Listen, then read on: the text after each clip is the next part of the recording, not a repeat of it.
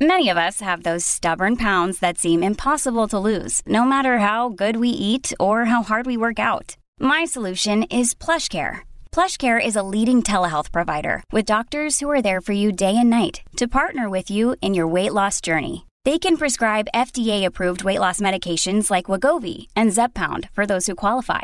Plus, they accept most insurance plans. To get started, visit plushcare.com/weightloss. That's plushcare.com/weightloss. The Other Side of Midnight.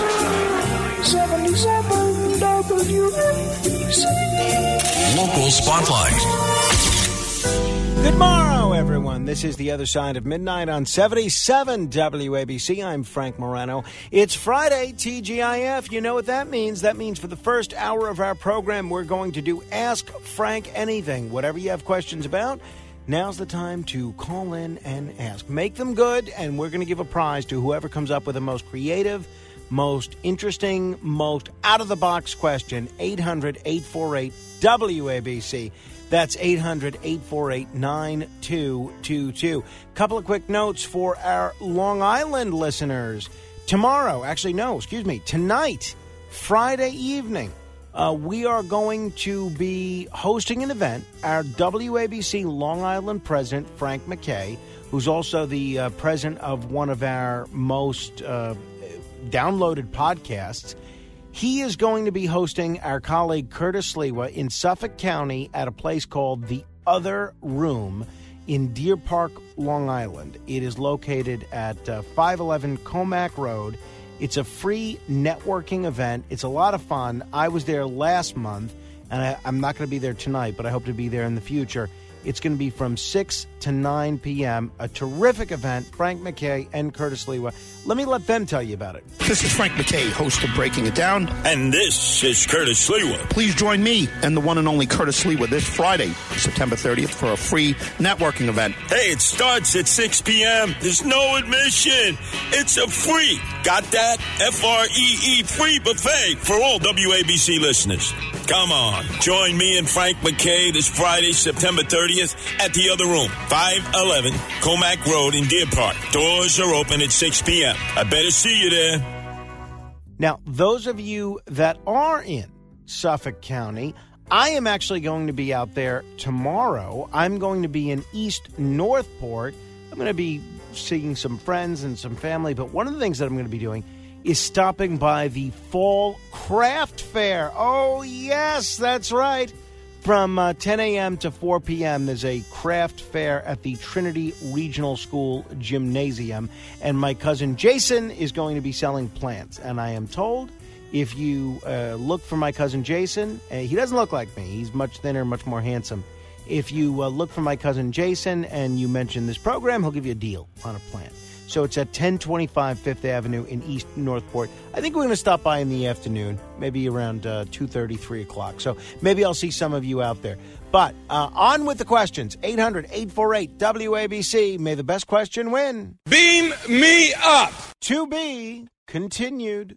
The Other Side of Midnight. 77 WABC. Local Spotlight. Good morrow, everyone. This is The Other Side of Midnight. I'm Frank Morano.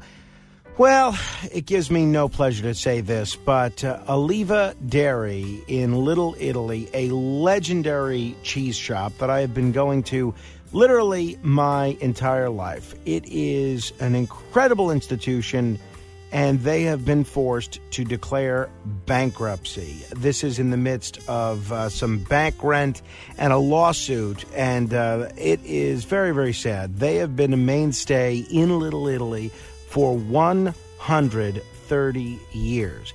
The owner, Karen King, put out a statement that said today is one of the saddest days in the 130-year history of this illustrious Little Italy landmark. We will continue to strive to keep Oliva Dairy alive. This is a store that opened on Grand and Mulberry Street in 1892, and it's in jeopardy of closing due to $509,000 in rent that it failed to pay during the pandemic, according to a lawsuit filed by its landlord. Now, I hope that they're able to work something out here. I would love to see this shop stay open. The owner, Karen King, says that she tried repeatedly to strike a deal with the landlord, but to no avail. So I would hate to see this shop close. There is a GoFundMe. I'm going to be making a donation. I have made one already.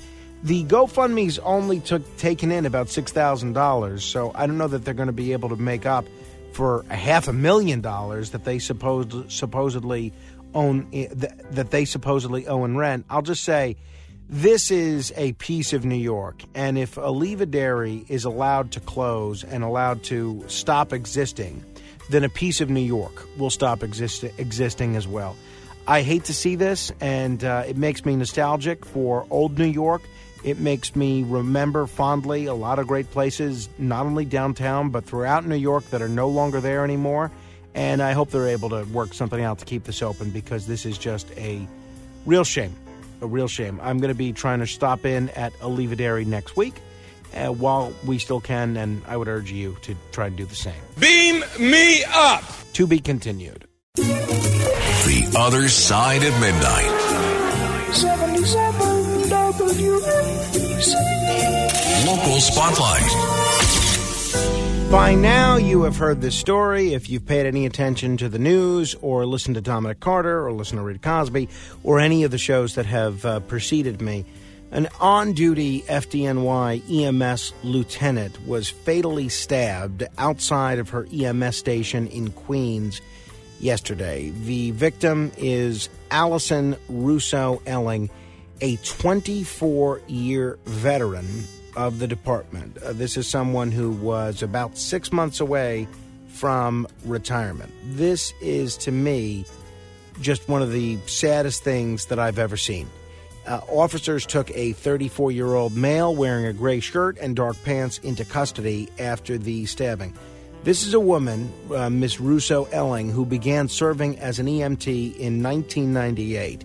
She aided in rescue and recovery efforts after the September 11th attacks, and now she's dead. And this is clearly due to a situation involving someone who is mentally ill. And it seems apropos that we talked about this yesterday as part of the Kendra's Law discussion, and it, to me, steels my resolve even more that we need broader use of Kendra's Law.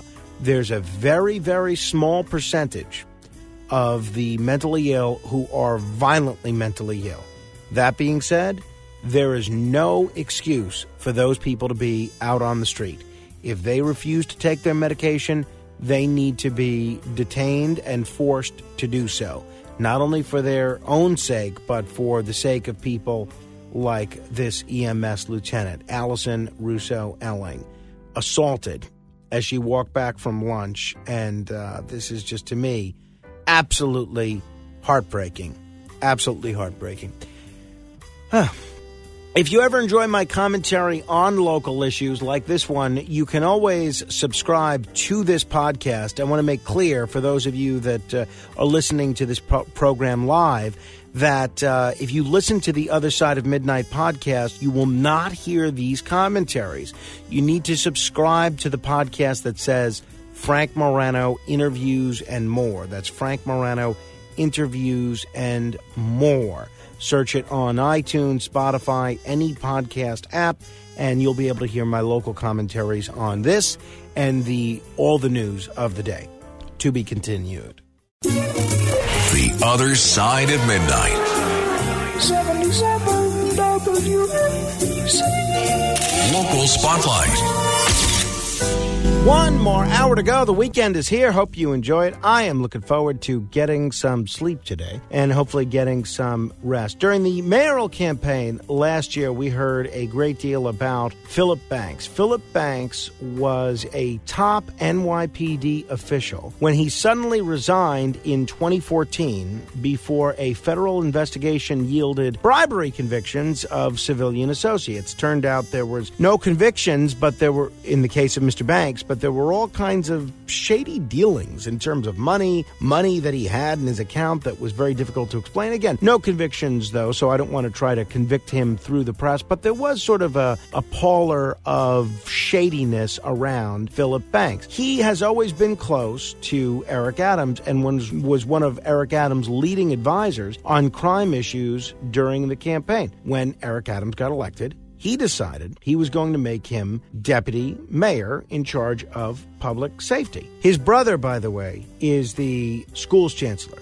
David Banks, who has a pretty good reputation. So as deputy mayor for public safety, Banks is officially responsible for overseeing agencies that include the fire department, the Department of Correction. By the way, has anybody asked Mayor Adams why he still hasn't appointed a fire commissioner? Is anybody else concerned about that? All right. The NYPD is not in his portfolio because the police commissioner is supposed to report directly to the mayor. But daily schedules obtained by the publication The City show his activities for the first 5 months of the Adams administration from January through May include 6 sit-downs with top NYPD chiefs without Police Commissioner Keechant Sewell. Separately, Banks has met regularly one-on-one with Sewell on Sunday afternoon at undisclosed locations. Now, those schedules obtained by the city via the Freedom of Information law also show Banks meeting with lobbyists from firms that sell law enforcement technology, including weapons detection and drone surveillance systems. So these schedules suggest that the mayor even tasked him with examining the use of police traffic stops. A whole bunch of people